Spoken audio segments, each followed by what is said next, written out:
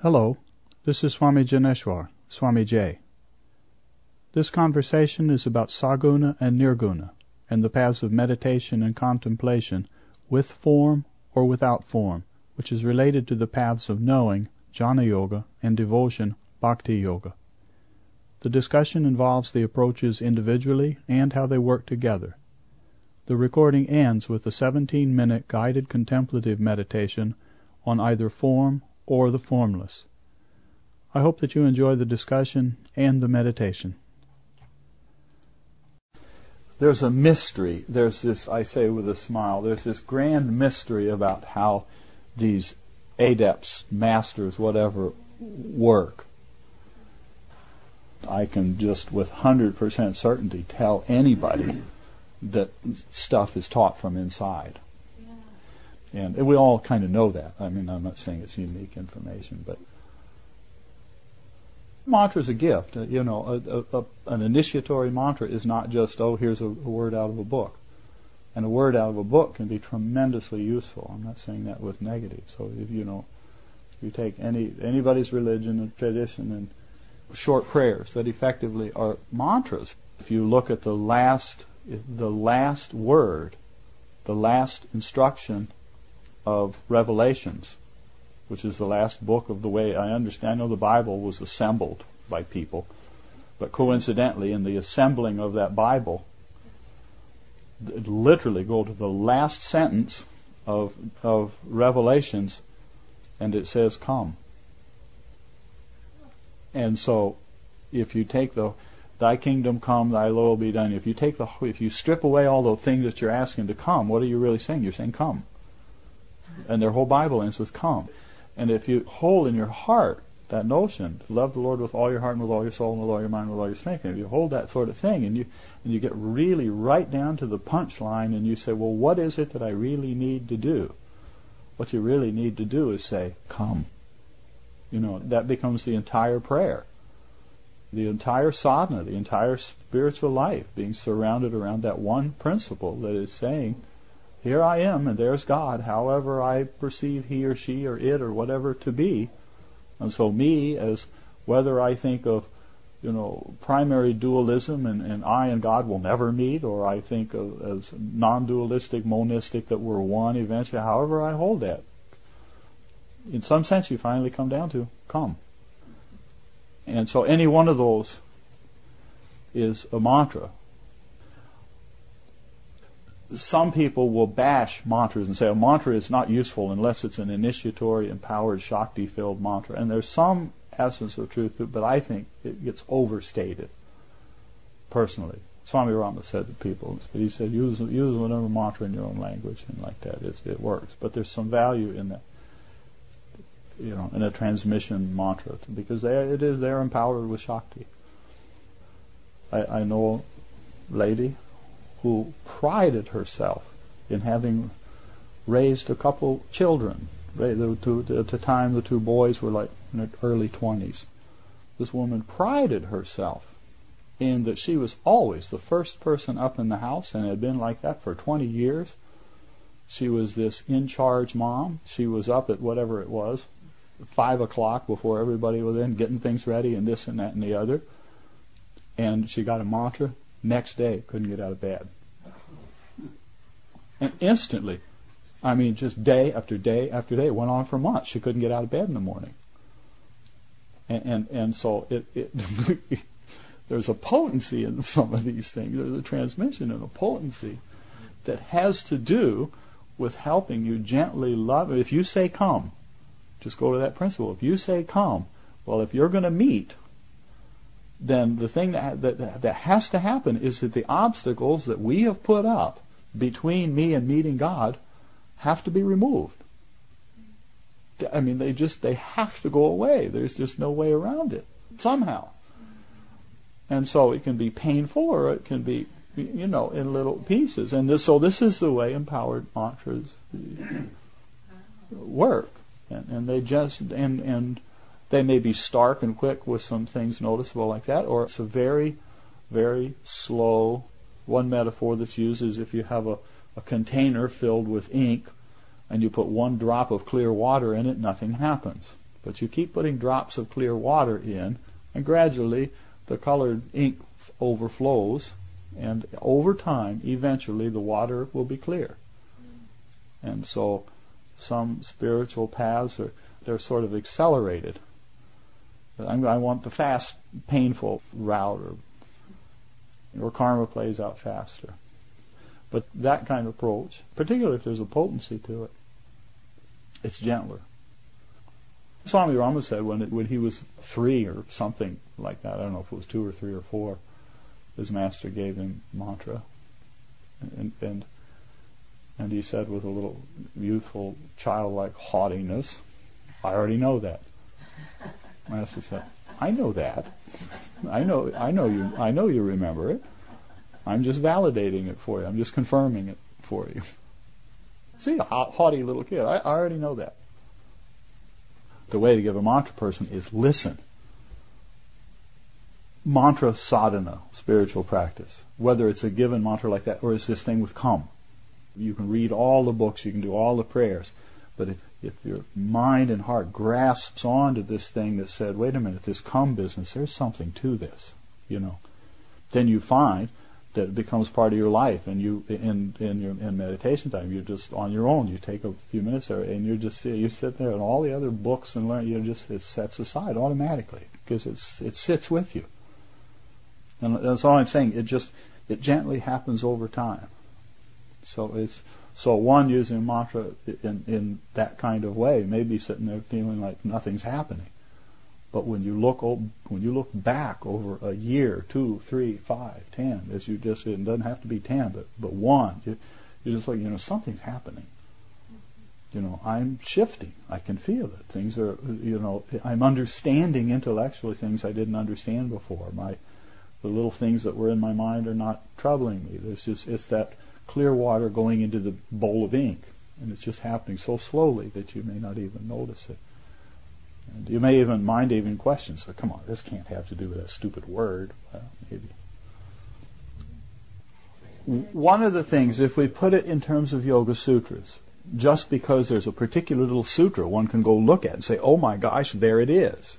And Yoga Sutras, it's an outline, and so it doesn't give a lot of detail. But it says that there's a commingling. Let me back up. When we talk about this gross, subtle, causal, and absolute, the 4 levels, when we come out into the gross level, we have nama-rupa. Sanskrit they call nama-rupa, name and form. At the deepest level, there is no words, there is no pictures. It's the thing that, I keep going back to Genesis, it's the thing, in the beginning God manifested heaven and earth, or God created heaven and earth. What was there before heaven and earth? Time, called beginning. What was there before time? Only God, or only truth, or only Brahman, or only absolute, or only something. So something happened out so that there's a primary duality or something like that that's called heaven and earth, and then something comes out of that, and the Lord said, let there be light, and there was light, and then there was all this stuff, and everything comes out. And so somewhere along the way we end up with form. And so when we say there's a commingling, we can talk about from the outside going in or the inside going out. From the outside going in, it appears to be a commingling. When you talk from the inside going out, it's not a commingling, it's a manifestation of 2 things out of 1 thing. You with me? I think so. Say it one more time. Okay. From the outside going in, something will appear to have a commingled. Mm-hmm. There appears to be a commingling, as if parts were put together and created a whole. Yeah. But if you look from the inside going out, you realize that it's the opposite. That what happened is out of uniformity came diversity. 1 thing split into 2, and those 2 split into 4. But from the outside, you see the 4 things, and you say, oh, let's put those 4 things, paste them back together, and we'll have a whole again. Okay? So outside looking in looks one way. Inside looking out, it looks very different. So with that said, but because we're out here in ignorance, in avidya, because we're out here in this, and we're trying to understand that, we naturally look from that place. So Yogis use the example of a cow. I use the example of an apple because we're all familiar. I don't know. Most of us don't have cows at the house. You guys could probably do well with cows. You don't have a cow right now, but they have cows across the street. We don't have cows here. I use the apple example. You want to play the apple game? This is an easy way to do it. Think of an apple. Everybody got an apple? Mm-hmm. Describe to me the apple you thought of. Red. Big, small red apple. That have a stem and leaves? They have leaves or only a stem? No leaves, but a stem. What apple did you think of? A medium red apple. Yeah, a little bit of yellow. Some yellow. Nice, shiny. Shiny, yellow, and it had some leaves. What apple did you think of? Well, at first, mine was red, the Red Delicious, with a stem. A little dull, but then, not really polished up, just natural kind of like. But then it changed to a Granny Smith. A green Granny Smith very apple. Bright green. Okay. So we have a bright green apple, a yellow apple, and some red apples. And some are shiny and some are dull. Some have stems, some don't. Some have a leaf on it or two, and some don't. So we have 4 different apples, right? Now, when we look closely at this, it appears, if we step back, it appears that what we have done in our brains and our minds is commingled some things. Now remember, this is going from the outside in. And what we have commingled is 3 parts. We have commingled the sound vibration, apple. If we spoke Spanish or French or German or Hindi or some other language, we would use a different word. Right? Apple. Apple. It's a certain sound vibration, which is different than banana. Different sound vibrations. So we have commingled apple. Okay?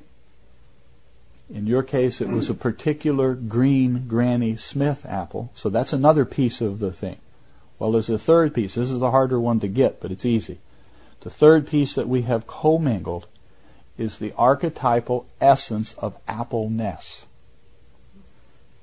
So you got 4 different apples that you thought of, but yet each one was an apple. And this is, try to think of this not just as a philosophical argument, but as a literal reality. And just to sit back with that child's mind and say, wait a minute, but I did think of an apple.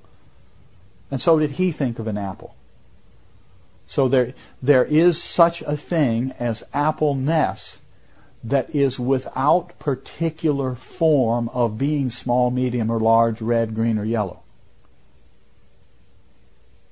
You with me? Now, mind has a tremendous difficulty doing that, because as soon as you do it, your mind comes up with a specific apple, true? Doesn't it? I mean, you go back to your green apple, he goes back to his red apple. A small or large apple, with or without a stem, shiny or dull.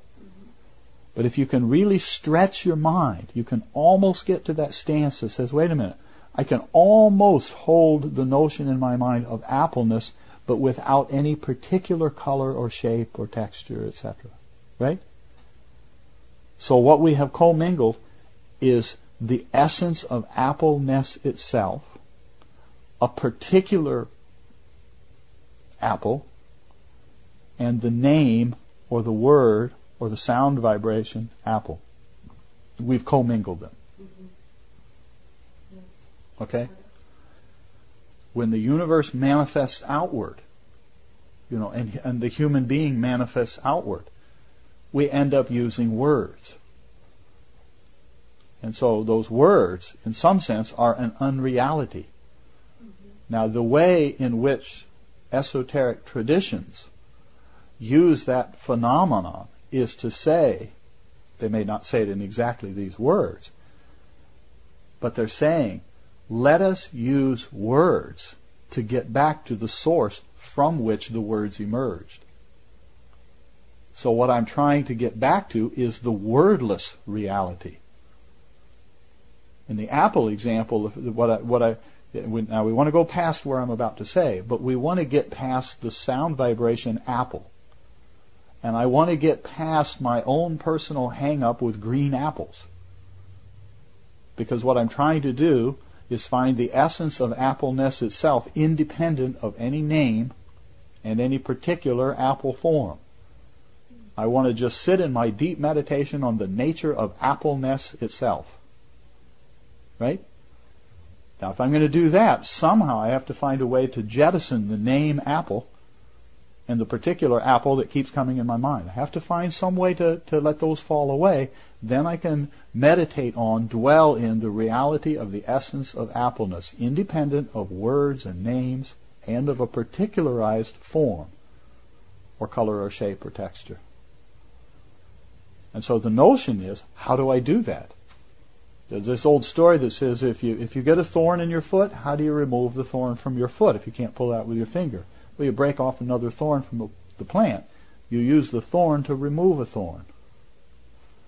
So if I'm trying to get past words, I use words to get past words. I use name to get past name. I use an imagery to get past an imagery.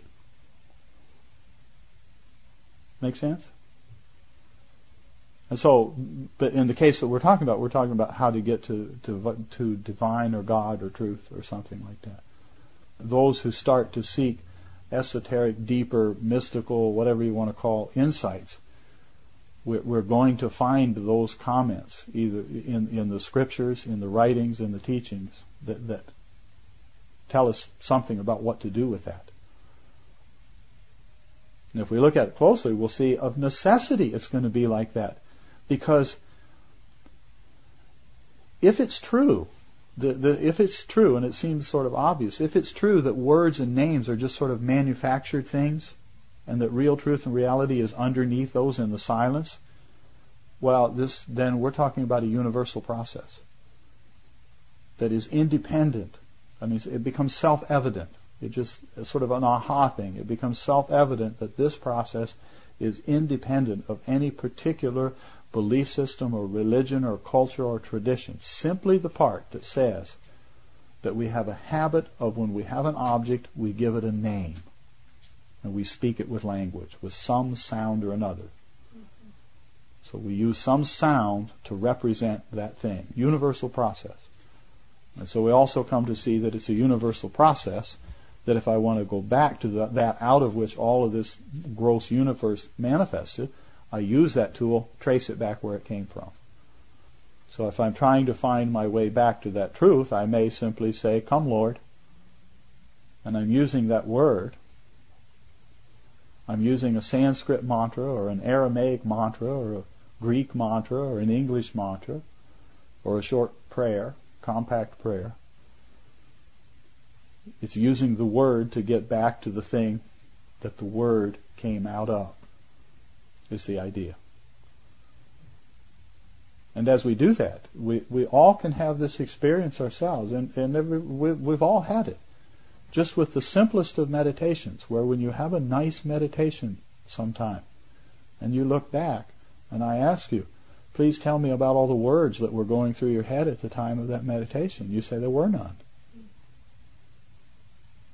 And yet tell me about the nice meditation. Tell me if you ever had a nice meditation where there were a bunch of words racing through your head.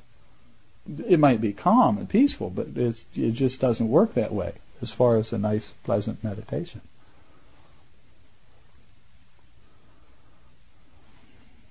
When you go to the use of a name, of a person, of yourself, one of the things that can happen, a child is born, is given that name. The child doesn't know any better. After a while, your dog comes to know his own name. How does a dog learn a name? Well, they hear a sound vibration. They hear a recognizable sound vibration, and they come to know that sound vibration relates to me, the dog. Just like if we say the word apple. How did that happen? At some point, we were little itty-bitty babies. Somebody said apple. We didn't know what they were talking about. We just said, "Nya, nya, nya." But somewhere along the way, we came to know that apple is the sound vibration that goes along with that object. And when I want that object, I just automatically say apple. And so you think of your own name that you use, that was given to you when you were born. And if what you're trying to do is wake up to who you really are at the deepest level, then one of the things you run into is this name I've been using for all these decades, in fact, is not who I am. And so one of the things that happens by having a spiritual name or a traditional name or something like that, one of the benefits of that, I'm not saying everybody should change their name or do that. That's not what I'm saying. Is as soon as you're given that name, it goes right through the mind immediately. Say, but this is not who I am. Somebody calls you that new name, and for a little while you don't respond because you're not conditioned to respond to that name. Somebody would say initially, "Oh, hello, Swamiji," and I would look around. Where's Swami Rama? Wait a minute, they're talking to me. I'm not Swami Janeshwar. But then and so the benefit that it has with names like that is that it causes a cognitive. There may be many benefits. So a lot of names, a name that has some inherent meaning is inspiring. But the other thing that I'm talking about that is happening is there's a cognitive dissonance that happens. It does not compute. In the microprocessor of your mind, it doesn't compute. That's not who I am. I'm this other name that I've been using for decades. But in that does not compute phenomenon, you realize, but wait a minute, that's not who I am either. And so for years you sit there and you just don't even question it. This is who I am. Of course it's not. And so instantly it moves out of the world of theory into just cold hard slap you in the face fact that says, wait a minute, this name I've been using is not who I am. Nor am I my degree or my letters that I put after the comma at the end of my name. We have a lot of retired military around, and you think of the number of people you've met who are still called Colonel or Sarge. You know, you're still Sarge, but you retired 30 years ago. And the truth is that who you were never Sarge in the first place. Saguna and Nirguna. Do you know what the gunas are? If we say that the universe and we as people emerged out of something, at the material level, we all know about protons, electrons, and neutrons. And so everything in the gross world is some form or another of combinations of protons, electrons, and neutrons. That's all there is. And so the suggestion is that at the even subtler level, that when all there is God, when all there is oneness, something goes into some form of disequilibrium so that there can be a manifestation. In the Genesis terms, something has to shift so that you can have heaven and earth pop out as being distinct from one another. There has to be some fundamental difference between them. And so the notion is, they call these primal elements or essences gunas, G-U-N-A or G-U-N-A-S, plural, is the way we write it in English. And the notion of these gunas is that their inherent characteristics manifest outward through all the levels and layers. So it even comes out into the gross world.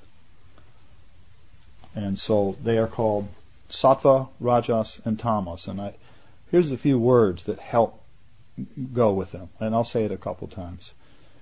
Sattva, balance, order, pure, positive, orderly, light, as in light versus dark, or lightweight. Rajas is active, dynamic, moving, energizing, impelling, driving, propelling, fluctuating. Tamas is inactive, static, stable, steady, inert, negative, dark, heavy. If you were going to have an apple, if you were going to eat an apple, would that be mostly sattvic, rajasic, or tamasic?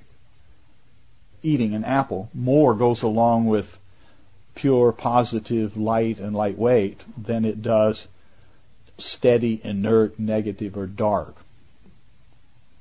What if you went to a restaurant and you had really spicy, hot food? That spiciness, that pepper, that's a rajasic. It's very energized.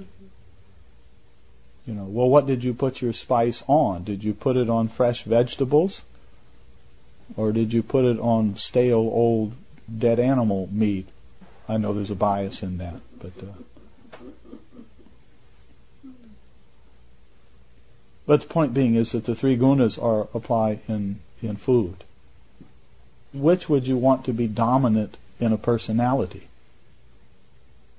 A lot of people are hyper and high-strung and just lots of anxiousness. There's a lot of rajas going on. Another person is down in the dumps. They're a couch potato. This is called tamasic.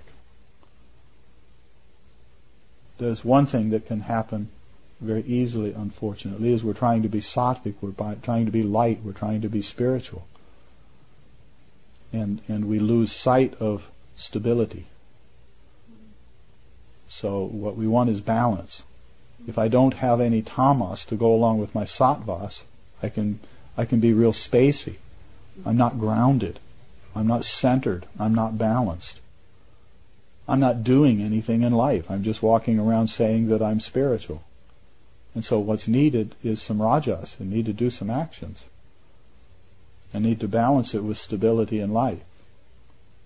And so these three play together.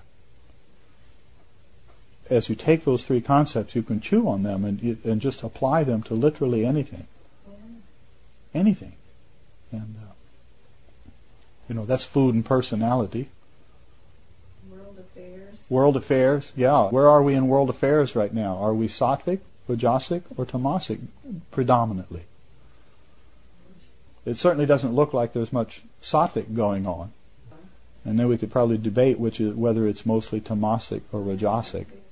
It's certainly a mixture, and we need some more sattva. And the nature of tamas we have is dead and inert rather than a stabilizing force. And the nature of the rajas, of the action, is so filled with its negative side that it's not useful actions. So we can play with these gunas in a lot of different ways. Now the deal with the words saguna and nirguna. Sa means, short version is sa means with and nir means without. And so if we're applying this principle to says, how do I get to the highest, ultimate truth, or God, or divine, or whatever you want to call it? One is the path of saguna, and the other is the path of nirguna.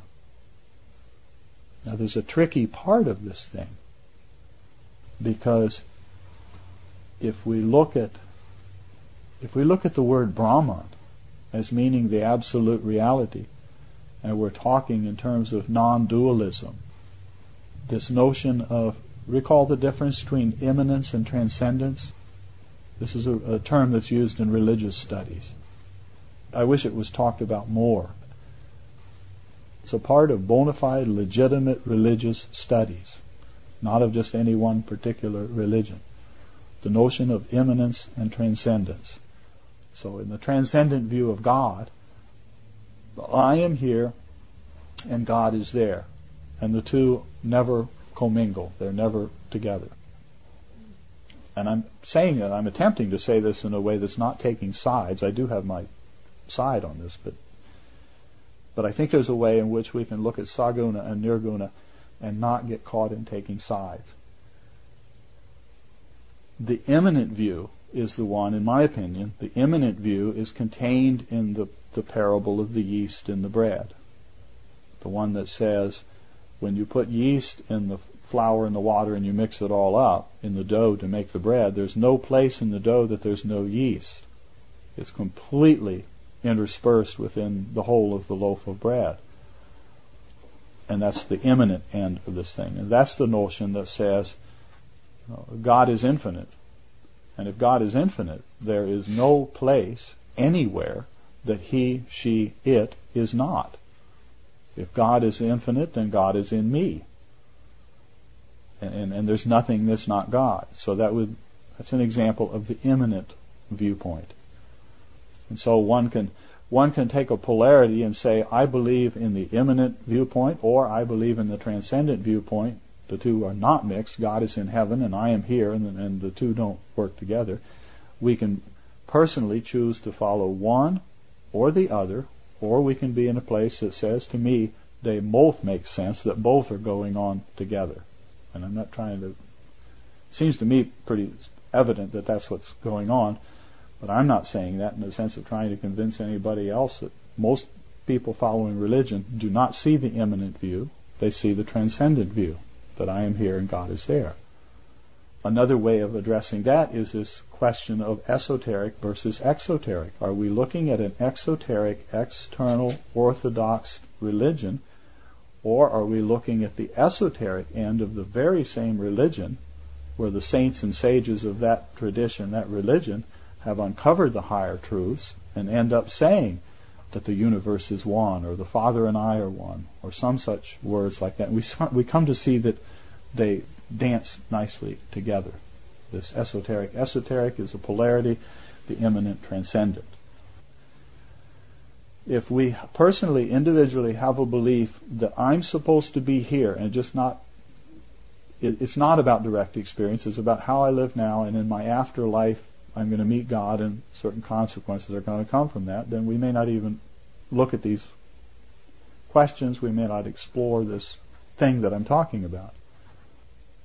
But if we have some sense, if somehow some of that rings true, sounds right, feels right, and we individually say, what I'm trying to do is attain that direct experience of whatever we call that thing. And then we pose the question, well, how do I get there? Okay? The notion of saguna and nirguna is that I can predominantly do one or the other, or I can commingle them. On one end of the spectrum, the nirguna person, if you say, I'm going to sit, we were talking a moment ago about this, if I may call it this mantra, come Lord. Or it's just saying come. If it happens to be that what that means for me is I am going to sit in a meditation, and I'm going to meditate, I'm going to find a way eventually to meditate on the formless truth reality. In the apple metaphor, I'm going to let go of appleness. I'm going to let go of all of the names and words. I'm going to do that yogic approach that says, I'm simply going to let go of everything. And in so doing, eventually I will simply rest in my true nature. I will come to know truth, self, God, something. You with me? It's all an emptying process. This is approximately, though there may be different ways of approaching it, this is approximately the nirguna approach. Any object that's in my mind, any word, any subtle essence that is there, is not what I'm looking for. I let it fall away. I'm going directly to nirguna. That's what I'm attempting to do. Remember, nirguna is simply saying I'm attempting to go to that level that is without attributes at all.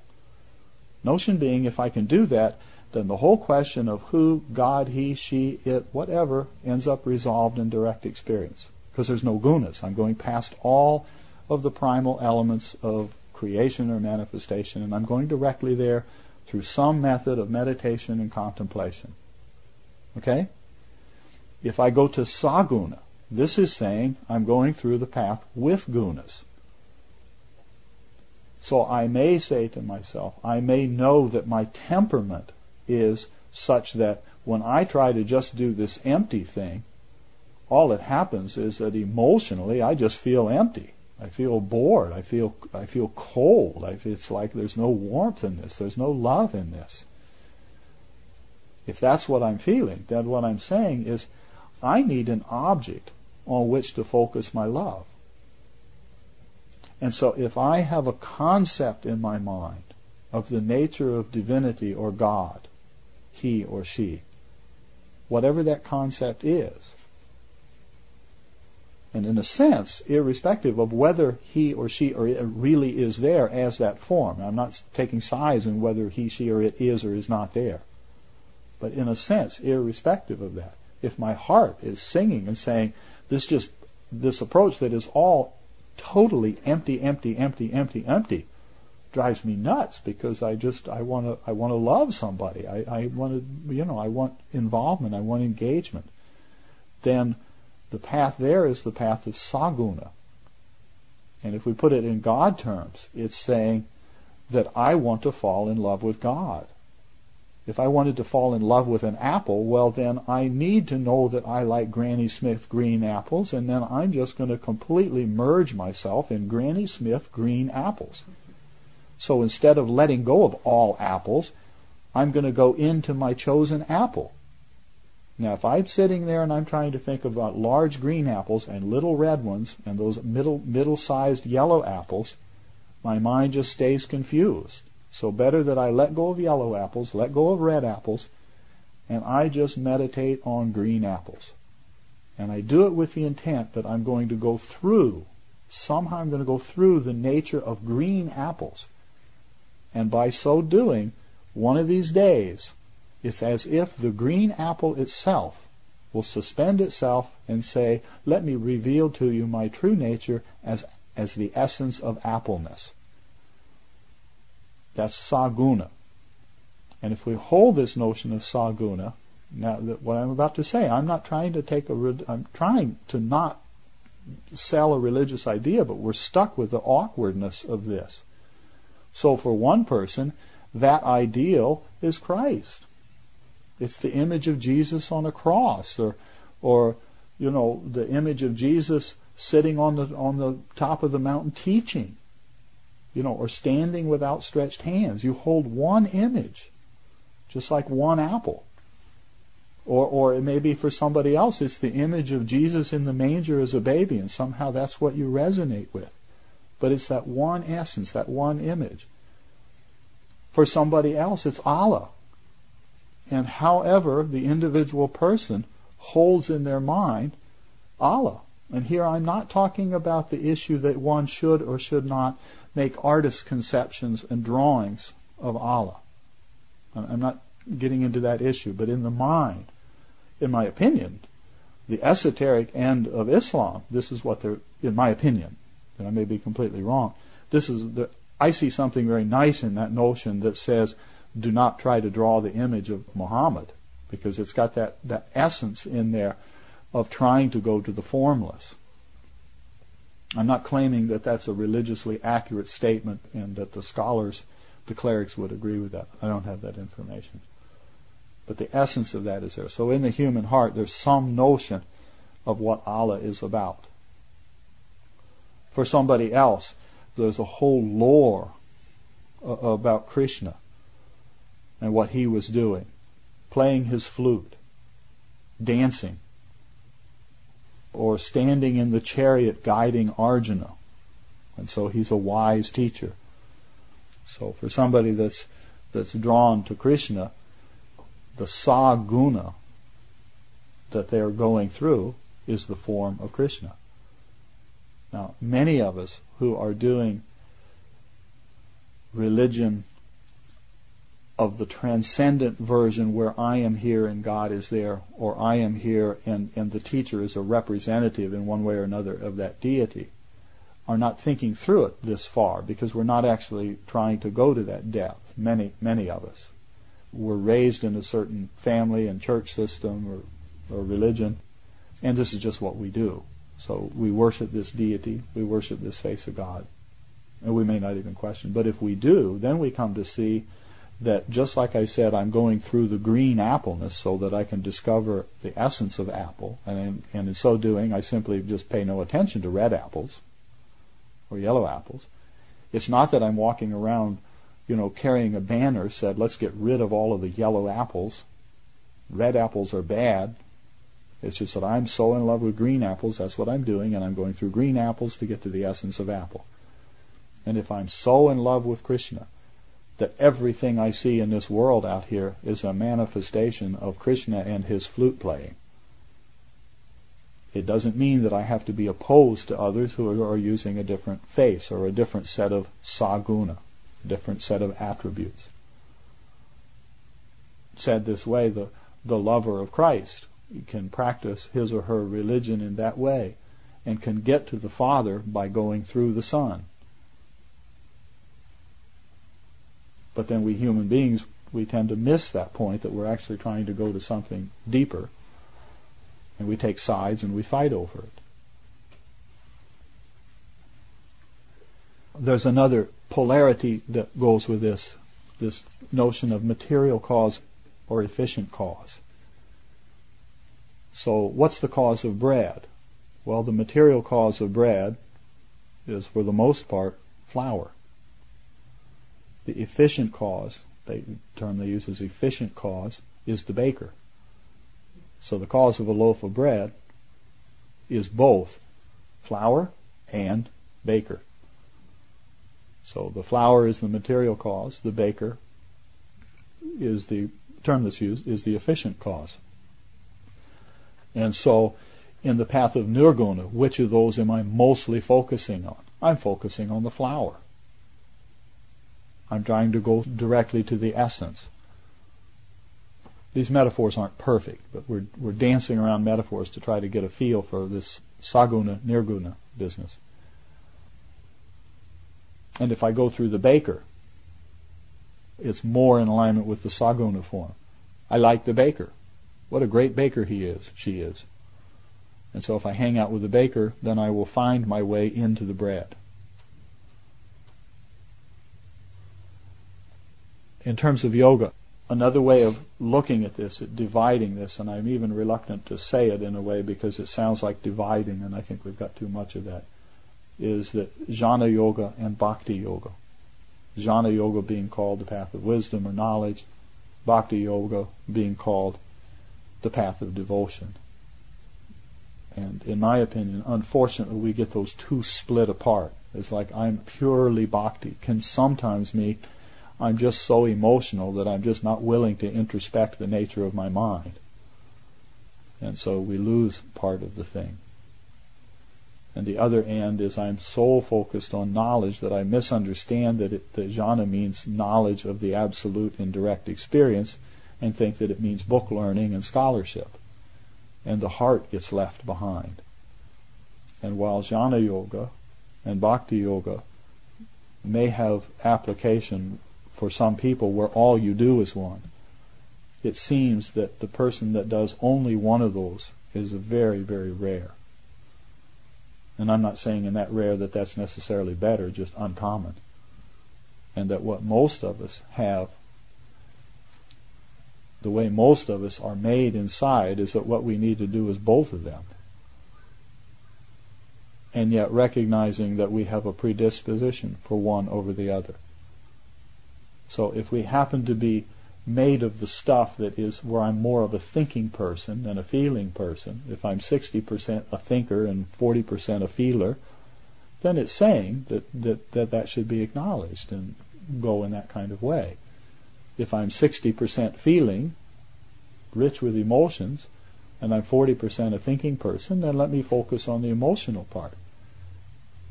There's just not that many people that are 100% one and 0 of the other.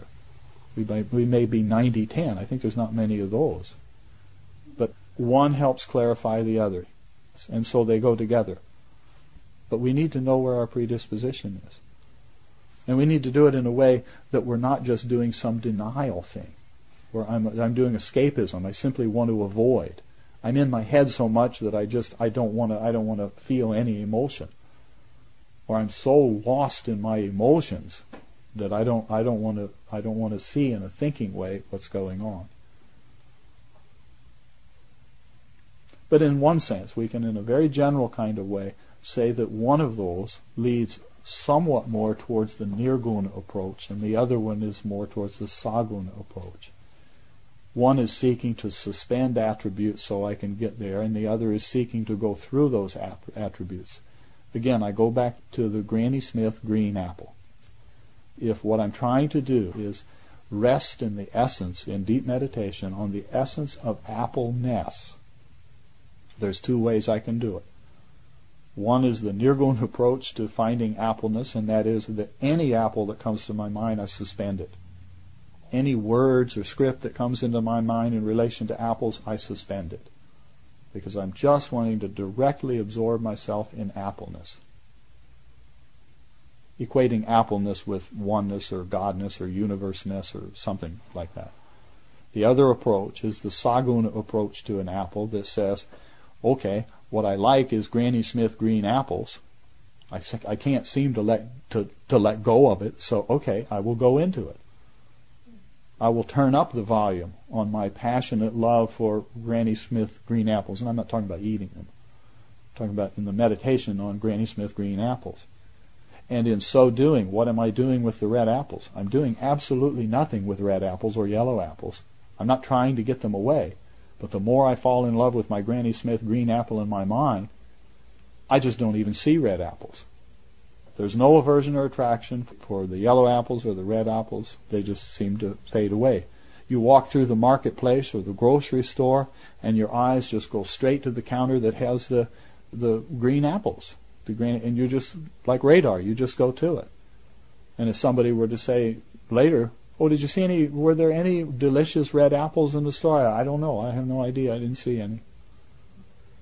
Do they have any yellow apples? No, I don't know. You just didn't notice because all you were looking at is Granny Smith green apples. Unfortunately, we can get fights over that. Because then you may say, no, there just aren't any red apples. And the store's filled with them. And so we can fight over that. We can take sides and have wars between the green apple people and the red apple people and those really strange yellow apple people. There's this great insight that comes from understanding some difference between the approach through Saguna and the approach through Nirguna. And the notion is carried far enough, they both lead you to the same place. I was thinking of another metaphor of this. If I live in the southern part of the country, and the goal I'm trying to go to is in the eastern part of the country, but I don't know exactly how to get there, I can walk out and I can just start walking in that direction and saying, if I just keep walking, I will get there. But then I've got a friend who lives in the west part of the country that knows exactly where that place is that I'm trying to go. We talk on the phone, says, oh yeah, I'll show you where it is. But what you got to do, before you head from the south to the east, come to my house, and I'll take you there. So you take this, and I'm not suggesting that this is a detour route. It's an imperfect metaphor. So what I have to do is I go to the west, meet my friend, we get in his car, and then we drive to the east side, which is where the destination I was going. So I had two choices of how to get there.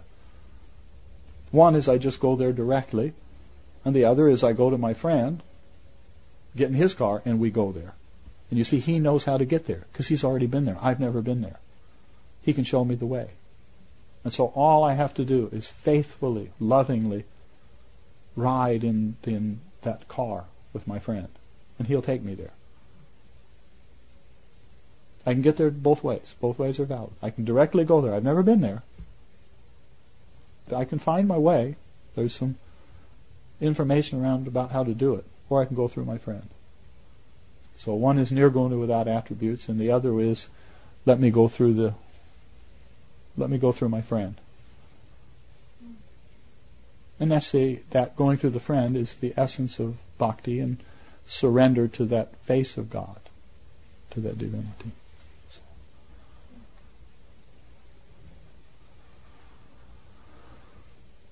When we forget we're part of the same ocean, if we were to say, well, who am I that's forgetting that I'm one with the ocean, and how is this happening? The notion of Saguna and Nirguna, the way we're talking about this, is as two paths home. But to get there, we have to give some consideration to what are the gunas in the first place. I like that first verse of Genesis, because to me it just says it all. In the beginning, and I changed the word created to manifested. I don't know the original word. I use the word manifested.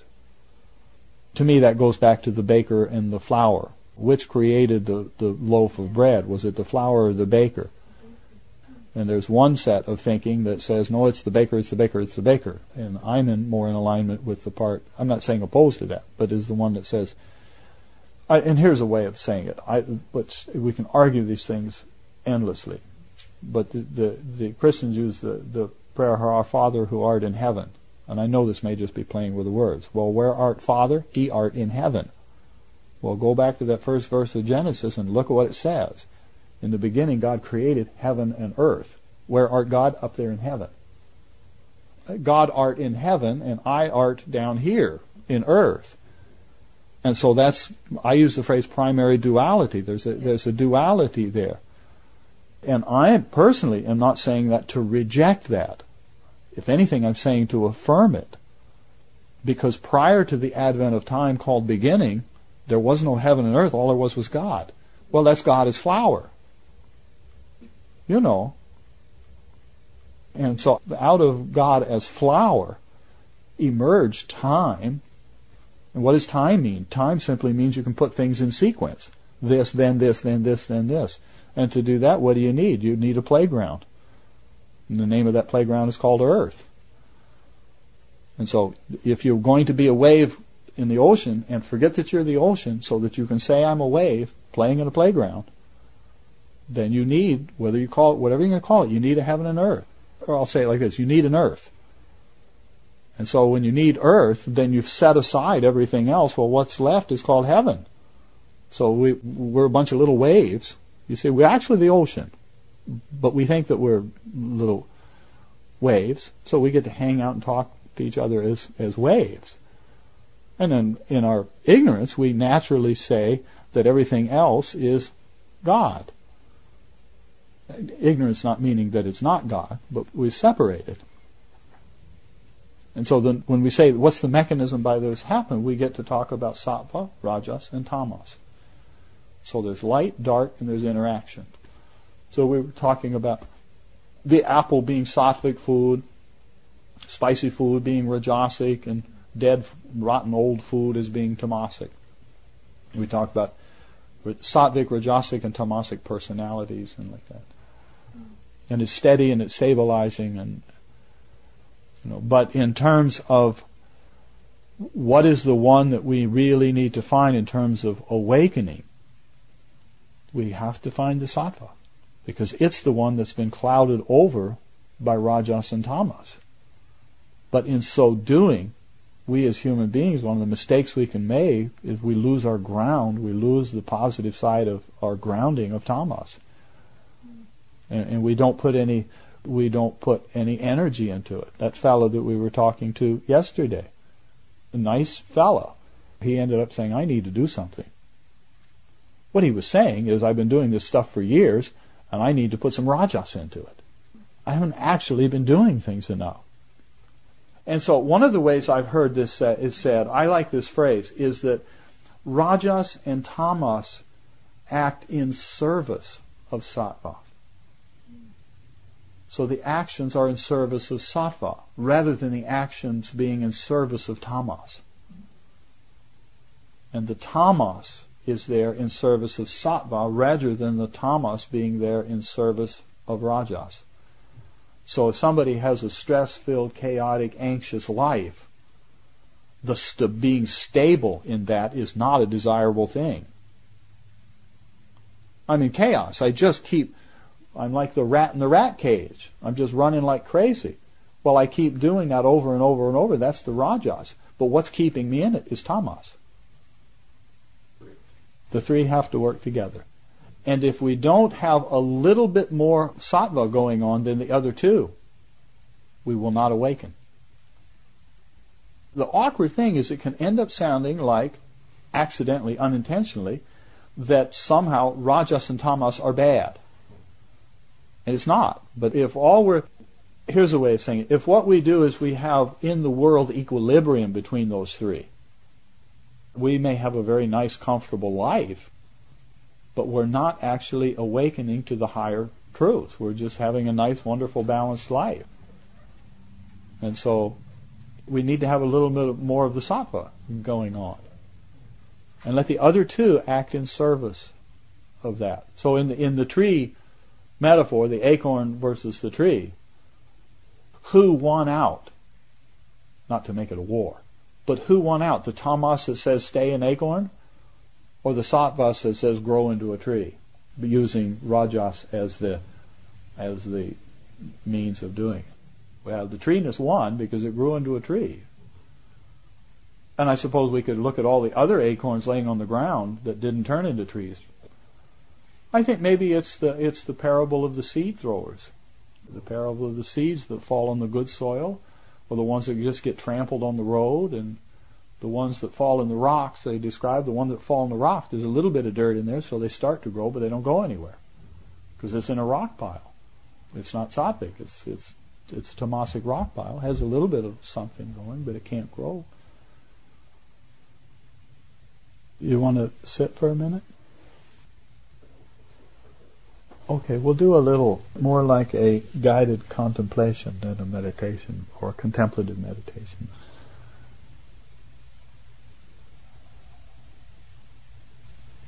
Notice how easily and naturally the body is still. Body is still.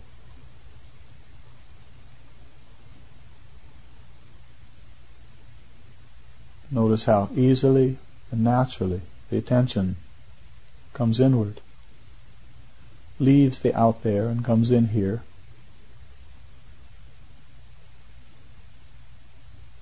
How easy and natural it is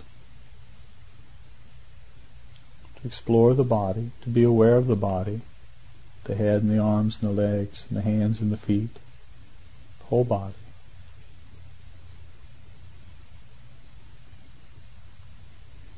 We've done it many times, so it's very easy to do.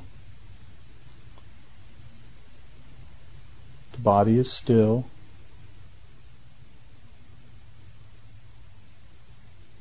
And while the body is still,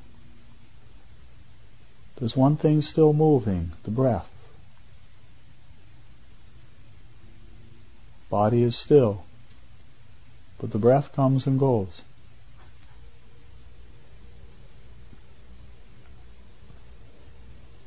Notice the breath.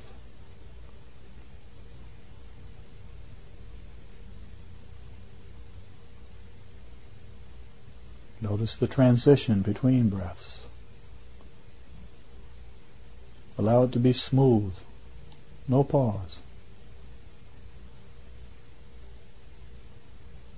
It comes and it goes.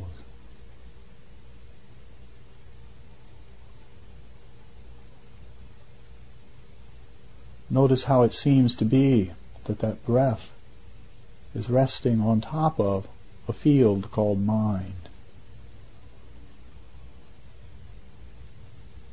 Be aware of the field of mind.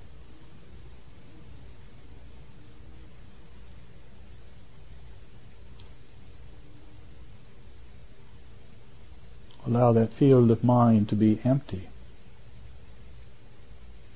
wordless, formless.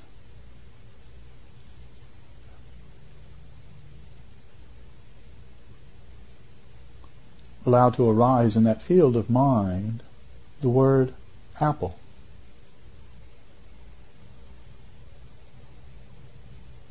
Allow the word apple to come and go a few times in your mind.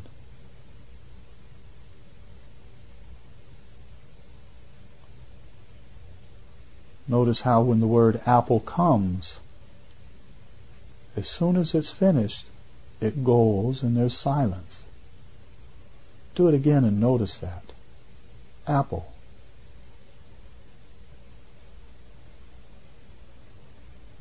Apple.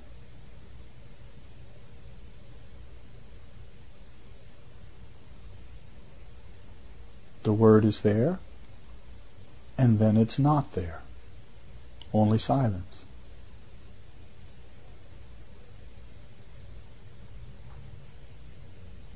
Now allow a particular apple to come to mind. It doesn't matter whether you can actually see with your inner eye or not. Doesn't matter. But think of one apple. It may be large, small, medium, maybe red, yellow, green. Think of that one apple.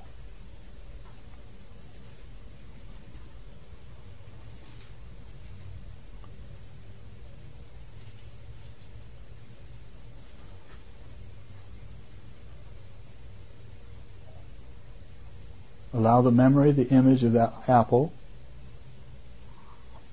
Allow that apple to come.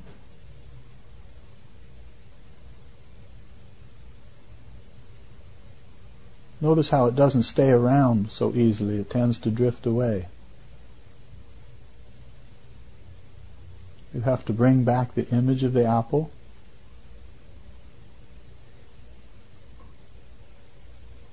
And you have to bring back the sound apple.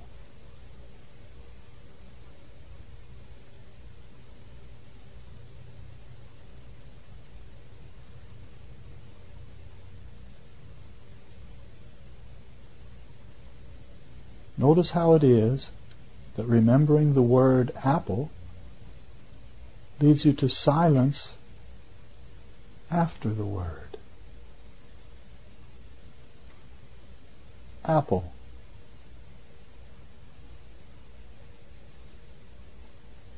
Notice how the memory of the image of the apple, it comes, it naturally fades away. It may come again, but it does go away for a moment. I can meditate on the apple, the image, and the word over and over and over again.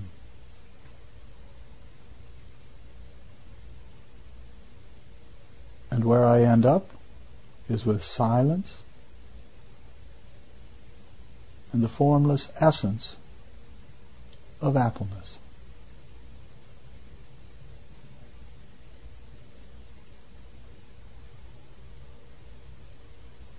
Allow the mind to be silent and clear of images.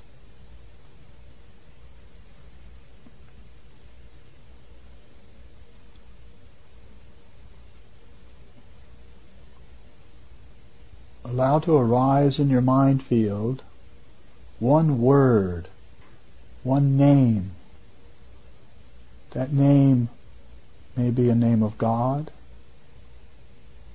may be a name of teacher. It doesn't matter which. Notice that your mind can easily produce that name. Allow that name to come and to drift away and to come again and to drift away. Again and again that name comes and it drifts away. But very gently keep bringing it back.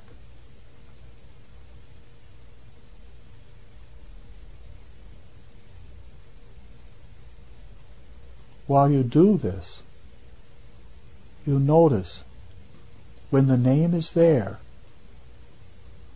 there's a certain fullness or richness in the field of mind while it's there.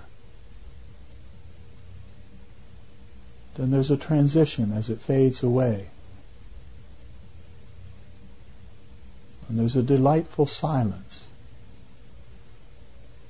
as if the remembering of that name of God or teacher is leading you somewhere.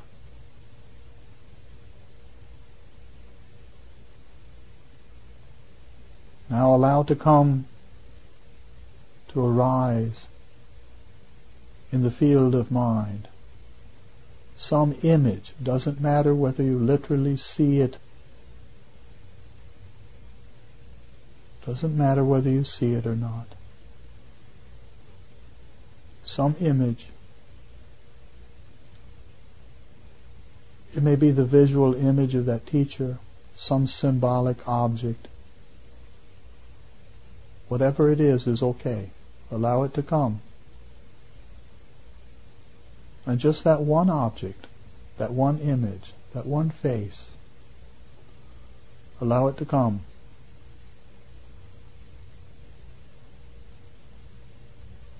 And notice how there may be two tendencies. One is for it to stay, and the other is for it to drift away. It comes and it goes. Hold that image.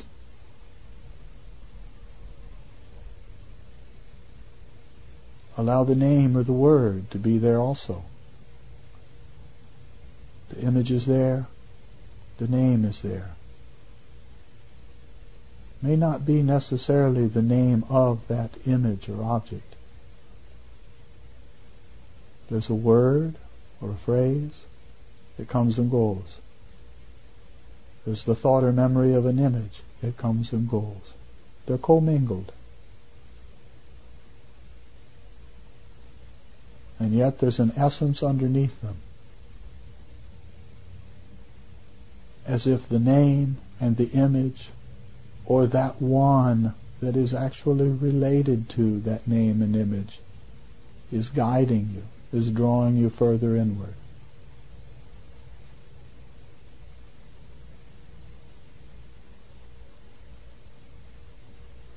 As if you get some small feel of what it's like to follow this form, this saguna, with attributes.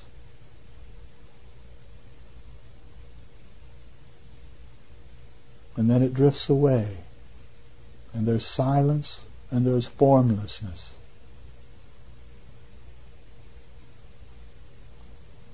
As if somehow your mind has the ability to wrap itself around even formlessness and silence itself. No longer any name. No longer any image. Only the still, silent, clear space. Formless, nameless.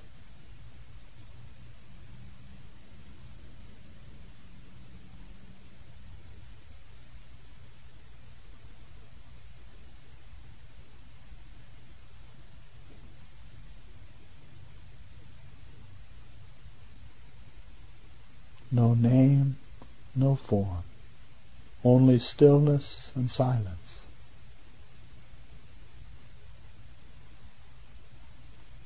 Only stillness and silence.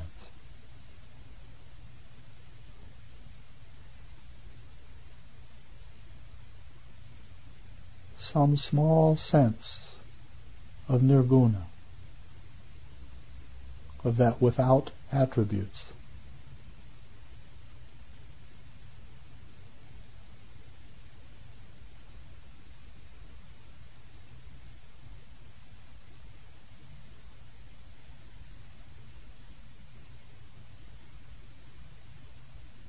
And now once again, allow that image to come quickly, and the name to come quickly. Allow them to be there. The image is there, the name is there.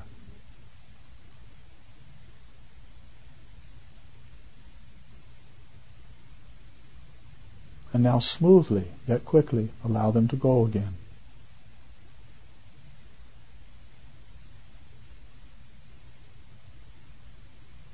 Stillness and silence, formlessness, nameless.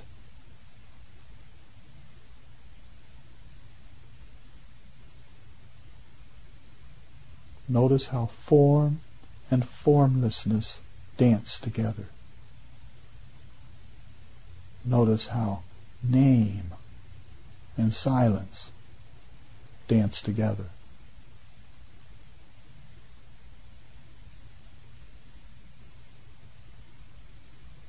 I can choose one alone and do that. I can choose the other alone and do that.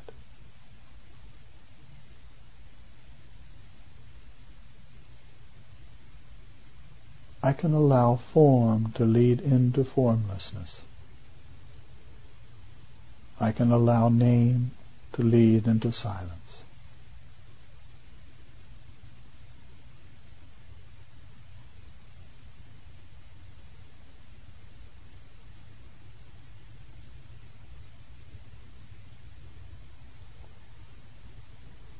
Notice that field of mind as a field of mind.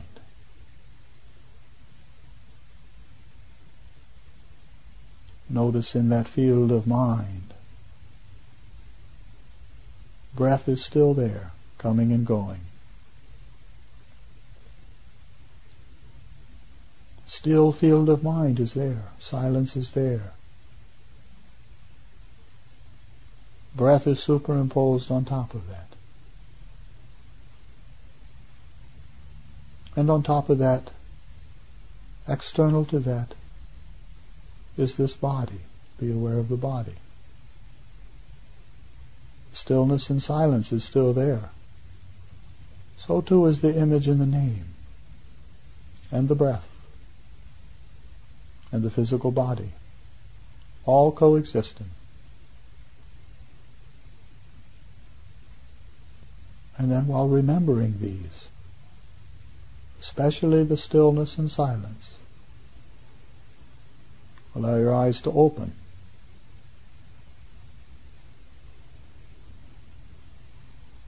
Allow your eyes to open. The stillness is still there. The silence is still there. The formless is still there. The nameless is still there. The eyes are open. And yet that form, that image, that chosen image is still there, resting on top of the formless. That name, that word, is still there, resting on top of the silence. Field of mind is there. Breath is there. Body is there.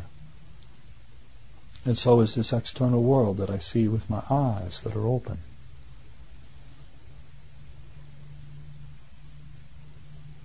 Remember. Remember, remember, remember.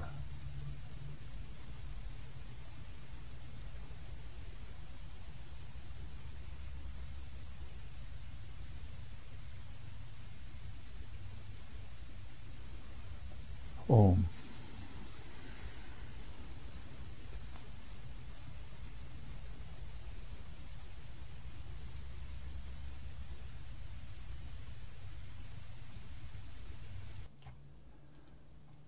In your meditation today, may your body be still and comfortable.